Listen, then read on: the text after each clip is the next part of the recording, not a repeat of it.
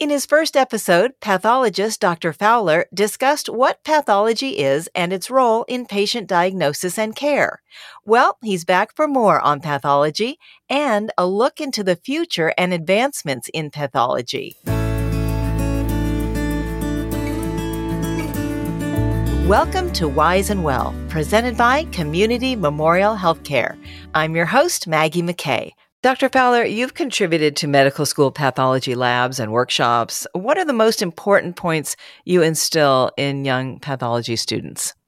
So, three interrelated and very general, but I feel very powerful pieces of advice that have been shared with me over the years that I like to share with any medical trainee, be they in pathology or any other medical specialty. The first one is context is very important.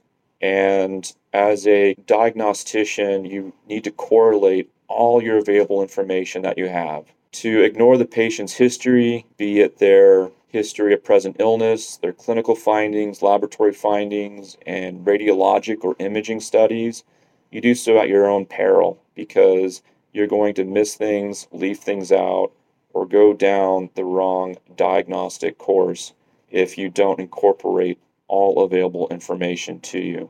Another thing I like to share is that, and this is kind of a tongue twister, that common things are common and uncommon presentations of common things are still more common than uncommon things.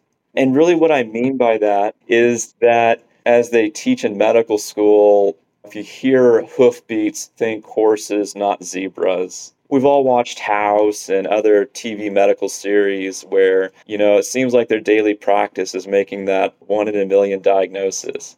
And that's just so far from reality. It's common things are common. It's likely to be a common thing until proven otherwise. And lastly, third piece of advice is for any practitioner in medicine to really develop an algorithmic approach to diagnostic medicine with flexible parameters, because disease and pathology does not always read the book word for word, but having this algorithmic approach really helps keep an expansive and open differential diagnosis and helps to minimize errors and forgetting things. And what are some of the most exciting or promising areas of advancement in pathology that have the potential to positively impact patient care in the coming years? What's the future look like? The future of medicine is bright, and it is going to be so exciting to see how things continue to progress in the next few years. I'm really excited to see what advancements we will make in our understanding of disease and targetable treatments in connection with the rapidly growing field in progress in molecular biology, especially pertaining to DNA sequencing and informatics, and the potential or power that this has for further personalizing and tailoring individual patient treatment. So this is really exciting because the more we're able to understand cancer, which is not just one disease, but each type of cancer is different, and understanding what mutations these cancers carry, that will then open up the way for more targeted therapies. We've also seen significant advances in tumor treatment over just recent years with checkpoint inhibitors like pt2 inhibitors, which really utilizes the body's own immune system to fight cancer. Cancer can be very tricky, and so it can express markers that help it hide from or evade the host immune system, but drugs of this nature help unmask the cancer so that the body's own immune system can fight against it. And I have seen such promise with this, patients who have been diagnosed with illness that years prior to this therapy would have had a very short life expectancy, who have lived years because of this promising new therapy that's been used.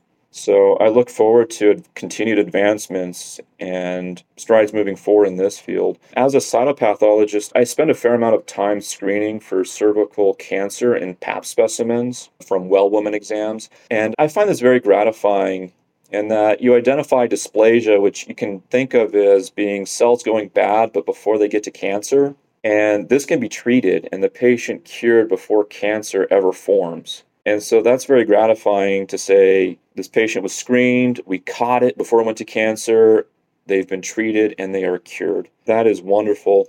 So the HPV vaccine recommendations really came out around 2006 or so. I remember it was still really gaining traction while I was in medical school back in 2013. But these were the vaccines for HPV, which is the main cause of cervical cancer, have really been gaining ground. And so far, the CDC reports very favorable data for the effectiveness of these vaccines, with HPV cancers and genital warts dropping 88% among teen girls and 81% among young adult women. So as this generation that have been vaccinated, as we're able to continue to gather more data, I really see this having a promising effect on reducing the prevalence of HPV-associated cervical cancers with their associated morbidity and mortality. So again, the future of medicine as I see it is very bright, and there are many things amongst those I've been able to talk about, but so many more that are really going to be interesting to watch and just exciting moving forward here into the future. Thank you so much for sharing your expertise about pathology. It's very encouraging, all the things you see in the future and what's going on just right now compared to maybe 10 years ago, and all that's involved for the patient when it comes to pathology. We appreciate your time. Thank you for having me. Again, that's Dr. Mark Fowler. If you'd like to find out more, please visit mycmh.org/findadoctor/Mark-Fowler-MD. If you found this podcast helpful, please share it on your social channels and check out our entire podcast library for topics of interest to you. This is Wise and Well, presented by Community Memorial Healthcare. Thank you for listening.